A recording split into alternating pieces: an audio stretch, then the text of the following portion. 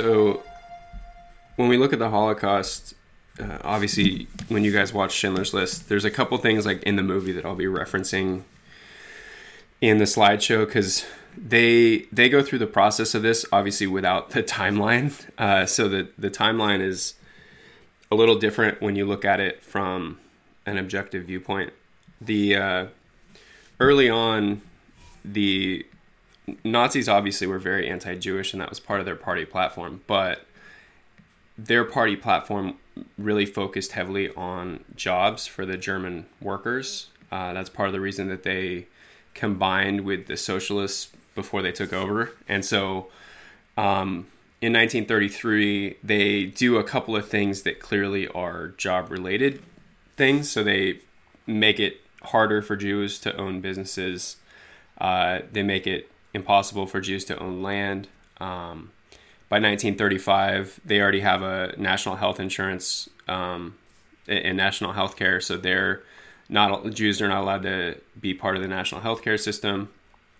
And then by the time you get to April of 39, that's really the first time you see kind of the movie show up for us, because when they're moved to ghettos, they've already been taken out of the countryside. And in April, they're forced into the ghettos. Now, at this point in time, Germany's a lot bigger than it was just a year earlier. So Greater Germany is pretty much close to the continent at this point. They haven't quite taken France yet, but Poland is going to be part of Greater Germany, or at least part of it, because Russia has part of it at this point. And if you were an older kid, older kid or adult, you were forced to wear the star. And so you had the Star of David that was kind of an identifying factor. And if you didn't wear it, you better hope that you looked significantly different. A lot of Jews from mixed races or mixed parents didn't, like in the movie, they had the one girl, it's Regina Perelman, who actually didn't look as Jewish and traditionally Jewish. And so remember, the Nazis are very into genetics, and they had this whole like grid of how to figure out if someone was Jewish or not Jewish. It was a very incredibly racist, but also a way for them to try to monitor what they were doing. And the other thing you see is that they start this kind of really heavy indoctrination process where they're using there's an underlying racism that's been there for a long time. And so they're utilizing that in their move towards scapegoating the Jews in Germany and in Greater Germany and in Europe. So as we saw earlier with the Hitler Youth, you have this program that's designed to teach German children how to be Nazis, but then they're also teaching them how to be racist. And so they have books made like this one here called Der Giftpilz, which is this book about how the Jews were this fungus that you had to rid society of, and they would just kind of pop up everywhere and you couldn't control them and whatnot. So, and it's really sad because what you're looking at is basically children's literature and whatnot. As far as American reaction and really world reaction, there's very little reaction early on, except for some Americans start to have this repulsion to the stuff that Hitler's doing in Europe. So what I would say is that early on, wait, who's got the sound in the background? I gotta mute. Early on, there's a lot of people even in the United States that are very anti-Hitler. Clearly not anti-German, because there were a lot of German Americans that still lived in the United States. Many of them went back to Germany, but many of them stayed. So, you have this ironic propaganda thing, right? Where if you ride alone, you ride with Hitler. Obviously in the days that we're living in right now, I'm sure at some point someone's going to have a couple of propaganda pieces you guys will see on TV about, if you go outside, you're making Corona better or something. I don't know. It'll be very similar. But that's basically the concept here, right? As far as the Hitler Youth, you guys already know the indoctrination is really strong. It starts really early in the Nazi regime and goes all the way through the war. They start making, flyers and pamphlets, and Goebbels starts making movies about how the Jews are going to take over society and whatnot, or how they already have done that. And it becomes kind of the opening of the door for legal anti-Semitism. The guy who is in charge of what they diagnosed as the Jewish problem was Himmler, who is basically the second in command behind Hitler. He's easy to remember because his name sounds like Hitler.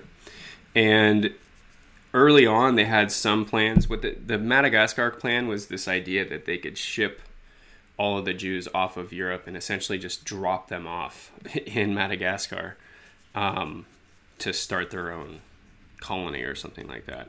The problem, of course, is they're in the middle of a war, so this kind of movement is pretty impossible.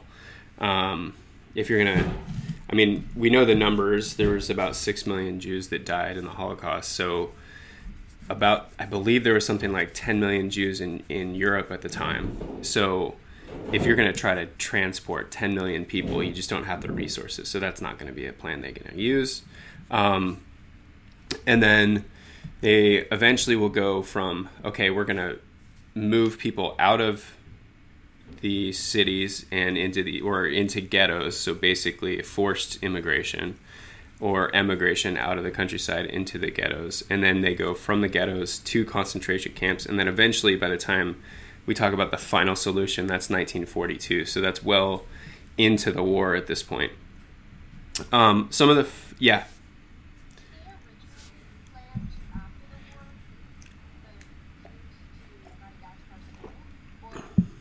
Just during the war.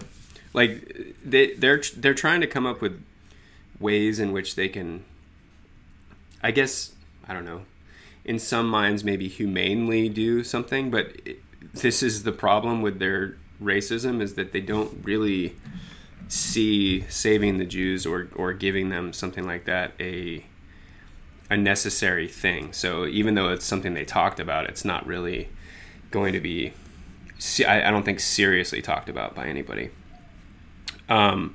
So Kristallnacht is the first significant act against the Jews that was a violent act. And this is where it starts getting really weird. The Jews were targeted, specifically synagogues, businesses, and whatnot. And Kristallnacht means Night of Broken Glass. But what happens is the Nazis basically, after this rampage that they allow to happen on Jewish businesses and synagogues, they specifically blame the Jews for it happening and then fine them for the damages caused to their own businesses during Kristallnacht. So this is where this kind of, well, it's your fault that you were Jewish and you owned a business or you had a synagogue or something like that. And so obviously it's a bit backwards the way that things happen, but it gets reported in the New York Times and becomes, again, a bit of a situation where the United States and other countries are looking from the outside in thinking, okay, well, clearly things are not going very well. But again, there's a concept that a lot of people don't really know the extent to which the Nazis were willing to go. A lot of them knew they were anti-Semitic, but they didn't know that they were doing things that would be so horrifying that, that is the Holocaust. So, we know a little, but not a lot. As far as, like we said earlier, I'm going to go through the course of the ways that they moved the Jews. The first solution was just to relocate them into ghettos. These ghettos had their own money systems. They had their own guards, which were mostly Jewish guards employed by the Nazis. Remember the guy in the movie that they kind of made fun of a bit? Many of the Jews kind of made fun of for, you look like a clown. And he's like, oh, I'm just smart. Well, a lot of the guys like that were really kind of ostracized by their peers because, clearly if you're working for the Nazis, a lot of people were like, what are you doing? Like, this is kind of ridiculous. And if you're a Nazi, this kind of reinforced your racism in a way, because one of the kind of ideas that they talked about was how the Jews would do anything to survive. And so they're like, see these The Jews will even guard each other and keep them under our control, and no other race would do that, which is ridiculous because anyone would. To speak for an entire race on that kind of thing is kind of ridiculous, but it is ridiculous. So Warsaw was the biggest of the ghettos. They had 400,000 people in Warsaw from 39 to 41. And this is in a really small area.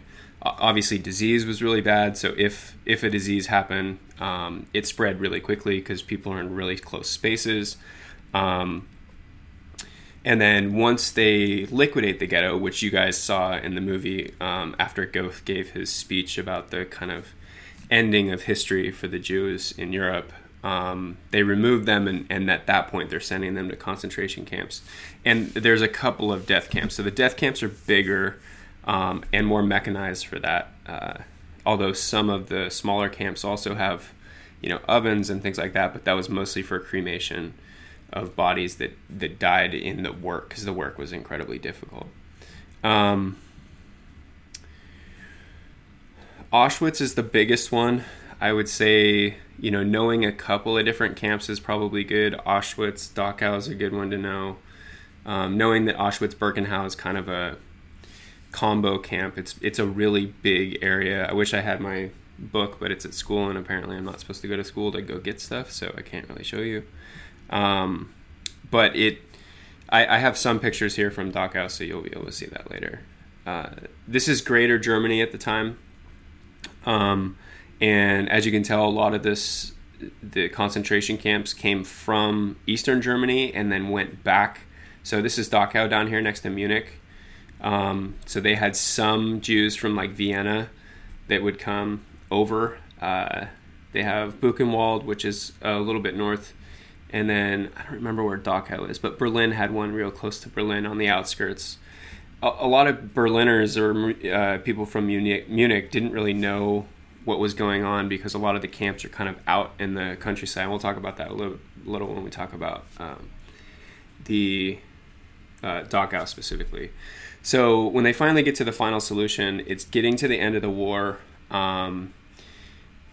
The Germans are not doing as well as they were earlier, and they're already in a situation where they feel like, okay, we're going to be tried as war criminals probably already. And so they try to just basically exterminate or create mass genocide. This picture here at the bottom is actually, I believe this is an American soldier who comes across one of these empty train cars, or not empty train cars, where a lot of times towards the end of the war, they were just shipping people off to death camps, but the shipment never got there for a variety of reasons. Like sometimes the train operators found out that the Russians were coming, and so they just stopped the train and got out. But the people obviously didn't, so they left them in the train cars. So a lot of times after the war, they actually found them in the situation that they had been put in. And obviously being in really close conditions, really hot, people died really quickly. The methods are vast. I would say the most common one is actually mass graves. The ovens are more, when you talk about ovens and the gas chambers, that's more Auschwitz type stuff, where Auschwitz is just a big killing machine. And this is what Auschwitz looks today. You guys saw Auschwitz in the movie because they actually used that set, and they had two of these like rooms next to each other. One they actually did use for gassing, and another room that they used for washing and actually like cleaning people before they were working. So Auschwitz is a really big camp. I can't remember how big it is, but it's large. I wish I had a picture of it, but again, I don't have my stuff with me here. Yeah, but I don't want to show you something that's not exactly, I don't know, I could, but you can look it up. You guys will see the Holocaust Museum stuff. This is a picture of the American soldiers telling the Germans what happened, because a lot of times what was happening, and I used to show part of Band of Brothers called Why We Fight, which is there's one episode, I think it's episode 8 in the Band of Brothers series, where the soldiers come across a camp out in the middle of nowhere, and they run back into town to get, because some people are still alive, they run back to town to get food and water, and then they realize that they can't feed the people because people were starving to the point where if they ate too much, like their stomach would explode. So they had to like slowly feed them so that they wouldn't eat too much. And it becomes this really kind of sad moment where a lot of these soldiers for the first time realize that maybe we were actually doing a good thing. Like this was such a tough war, and then they didn't really know why they were there and what the point was. And then all of a sudden it's like, oh, we did something that was good. And a lot of the Germans at the time were not really believing them. There was a lot of people that actually just denied it completely. And so what we did after the war and the Allies did after the war is we forced the Germans to come and help clean out the death camps so that they actually had an experience with it, so they couldn't deny that it happened. So it became like in Germany right now, it's illegal to deny that the Holocaust happened. The German citizens were forced to kind of come in and go, look, you guys are going to clean this thing out. You're going to bury these people properly. They unearthed a lot of mass graves and then buried people where they should be buried, or how they should be buried. And it was a way to kind of force, not the blame necessarily, but that guilt needed to be shared with the German people so that they didn't have this kind of thing happen again. So that they couldn't deny that it happened. Because again, if they didn't do this, it's very possible that a lot of German citizens to this day would just say, yeah, it's a fabrication. They're lying about how much it was and that kind of thing. So I think that it's one of those things that actually had to happen. This is President Eisenhower, who's probably one of our most well-regarded presidents in the early or the mid portion of the 20th century. And this is him kind of walking through one of the camps. I'm not sure if this is Auschwitz or not, but this is one of the bigger camps. And so he got a chance to actually see what was going on, and how the Americans were going to have to deal with helping the Germans rebuild after the war was over. You guys are going to go through some Holocaust Museum stuff online, so I have some stuff posted for you, but I'm going to quickly go through Dachau with you.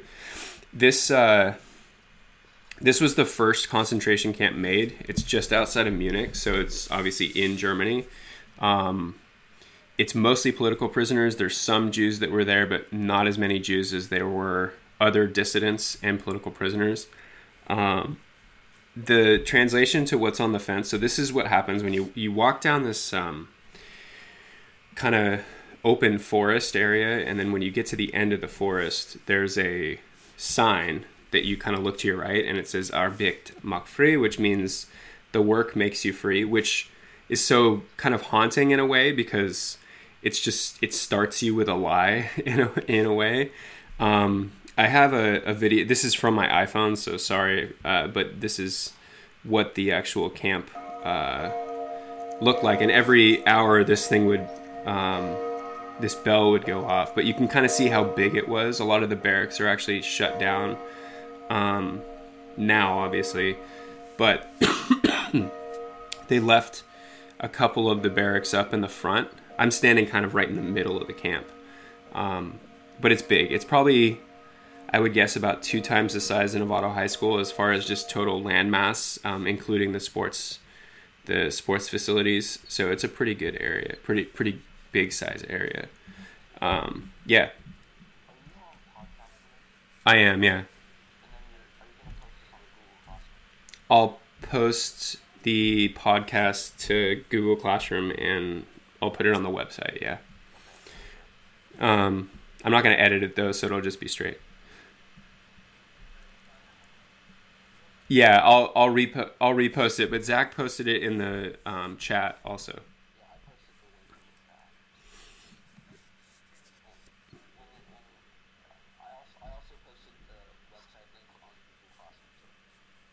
Okay. So this is when you walk through Dachau, you go to the back, and there's an area that they did the executions, and that's where this is right here. And then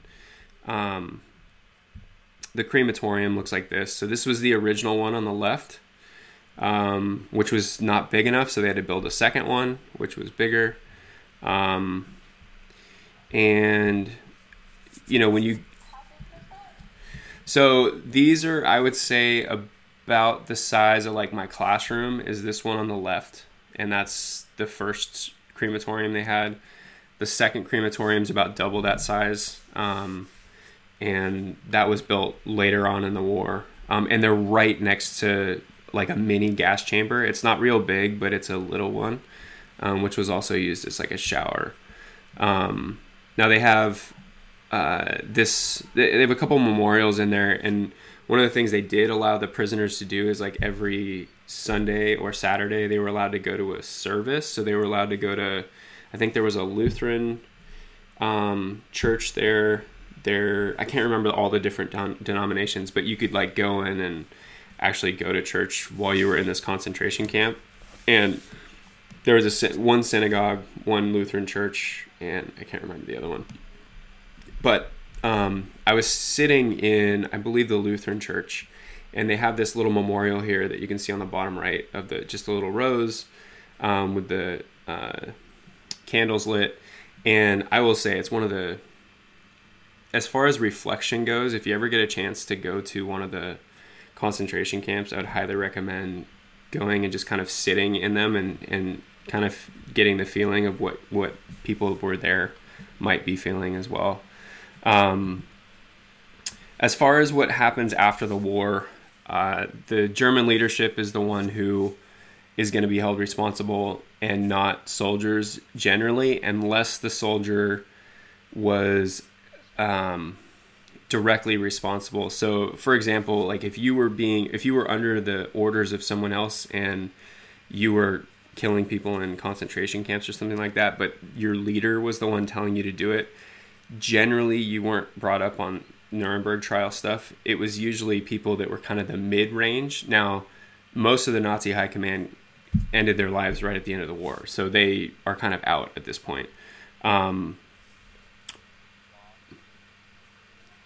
Goethe, yeah, and Goethe was, I believe he was just hanged kind of quickly after the war and didn't make it to the Nuremberg trials. The only guy who made it to the Nuremberg trials from the high command was this guy, Goering, which ironically, he wasn't directly involved with the Holocaust portion, but while he was in prison, he was actually... he actually found a way to end his life with the help of someone else. They brought in like a cyanide pill, and he took that before he was even put on trial. So their one like star criminal isn't really going to be held responsible, at least not in court. What's sad is only one of the people that was actually in the Nuremberg trial expressed remorse of any kind. Most of the other ones were just kind of so indoctrinated that it was kind of without remorse that they're killed. The death toll is big. There was, like I said, about 10 million. These are rough numbers that were in the actual Holocaust situation in Europe. 6 million died, which is just above 60% of the Jews in Nazi-controlled Europe. And of the 8 to 10 million that died in the Holocaust, 6 million of those were Jews. So clearly there's a lot of people that weren't Jewish that were also kind of targeted by the Germans as being less than desirable in their system. I also put in here some numbers of other genocides in the 20th century. I think obviously the Holocaust is the one that most people remember. The Armenian genocide, 1.5 million Turks died. Armenians died in Turkish control, which they still deny to this day. Stalin killed 7 to 10 million Ukrainians with the Ukrainian famine. I'm going to have to probably do a Stalin lecture along with the beginning of the Cold War after we finish up. This week I'm going to do the Holocaust, and then after this Holocaust portion, you guys are going to do on Wednesday the atomic bomb stuff. Probably the rest of this week probably will finish up the end of the war. You have Rwanda and then Darfur. So obviously genocide is not exactly a new concept, nor is it something that has gone away completely. We will talk about the Berlin airlift, yeah. Why am I getting calls? Okay. So what you're going to do, let me explain to you the Holocaust assignment, and then you guys will have today and tomorrow to do that. And then, like I said, once we finish up the Holocaust stuff, you guys will do the atomic bomb, the end of the war, that kind of stuff the rest of the week. So the learning target for this is explain the cause and effect of the Holocaust and its impact on marginalized groups in Europe. So obviously this includes people that are not just Jewish. It can also include other groups. You're going to pick an online museum. So there's two that I've linked here for you. One is the U.S. Online Museum, and then the other one is the World Holocaust Site. So both of those are good sites that you can go to. And you're doing an annotated bibliography. So if you haven't done an annotated bibliography before, the way that you source it is pretty simple. You just do author, title, publisher, place, this whole thing right here. And when you source this, you want to make sure that you just right-click the website at the end, and that's the easiest way to make sure that I have the right information. And then you're doing a one paragraph about how it directly responds to the prompt. So explain the cause and effects of the Holocaust and its impact on marginalized groups. So what I might do, what if I were you, what I might do is put in the first one maybe some of the stuff that caused the Holocaust, or the early portion of the Holocaust where groups are being kind of marginalized, or businesses are being taken away, or their rights are being taken away. A second one about the actual places that they were, so Auschwitz or Dachau or one of the other camps, and then maybe a third source that's about kind of the results of the Holocaust, and or maybe things that were done afterwards, so like Nuremberg type stuff. So and so you do three of those. So it's 3 paragraphs about 3 different places. So when you go to these Holocaust museum sites, you get to pick what you're interested in. So if you're interested in, on Anne Frank, or children in the Holocaust, homosexuals and their persecution, like you can kind of pick and choose what your specific topic is going to be, and then go through it that way.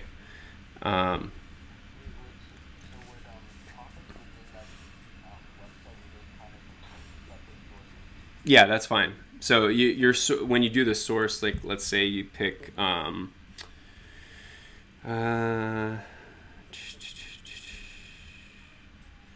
children.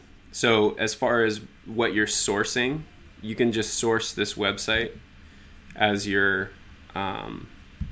for your annotated bibliography. As far as an author goes, the website doesn't have a specific author, so what you would do instead was either take the interview as your source. So if you want to watch the interview, then you could use the interview as a source if you want. But how you do it is up to you, because there's quite a bit of it's quite of a wide range as far as what you're interested in. So if you're more interested in kids, or you're more interested in this marginalized group or that marginalized group, then you can kind of pick and choose what you want to do. Hey. All right. Let me go back to... Does anyone have questions for me? Yeah, I'll do the test online. So I'll be giving you the same kind of info as I would do in class. Like today's lecture is actually relatively short because I'm not doing a bigger unit. The Holocaust is something that we've already kind of looked at with Schindler's List, so I can kind of use that. I would say the next one on the atomic bomb is probably about the same length, and then you guys will have a assessment, but I would say your assessment's going to be next Monday. So we'll finish today and the rest of this week the Holocaust and the atomic bomb. Now the atomic bomb has in it an essay, so it's very possible that I'll use that as part of your assessment. But yeah. Any other questions I can answer for you? Is anyone... I'll do them about three times a week. So, I mean, I'm podcasting this right now, so I'm literally going to upload the Zoom podcast to my website. I'm going to try to do 9 o'clock, yeah. Monday, Wednesday, Friday.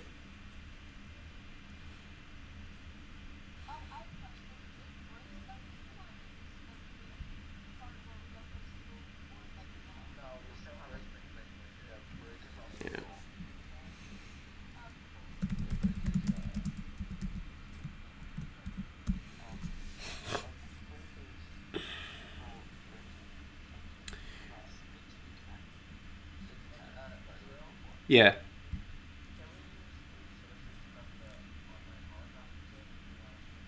No, I want you to use 3 from the online Holocaust Museum.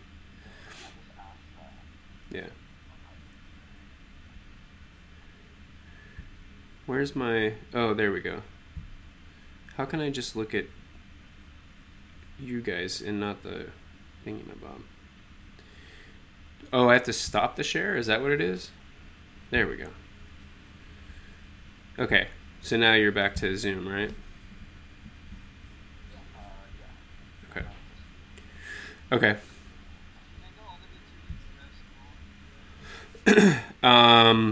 Well, that's a bit of a loaded question. I think that it's very possible it would be longer than that. I don't know though. Hey, how's it going? Who is that? Who's talking to me? I know, but I can't see you. Oh, hey Ben, how are you? I'm swell. Yeah, so anyone that just jumped in, I'll do this at 9 o'clock on Monday, Wednesday, Friday, and try to just get it done within an hour, and then I'll send you guys off with something to do separate. So, all right, I'll see you guys. If you have any questions, just post them to Google Classroom, and I'll try to answer them as quick as I can. But all right, later, guys. Have a good one. Yeah.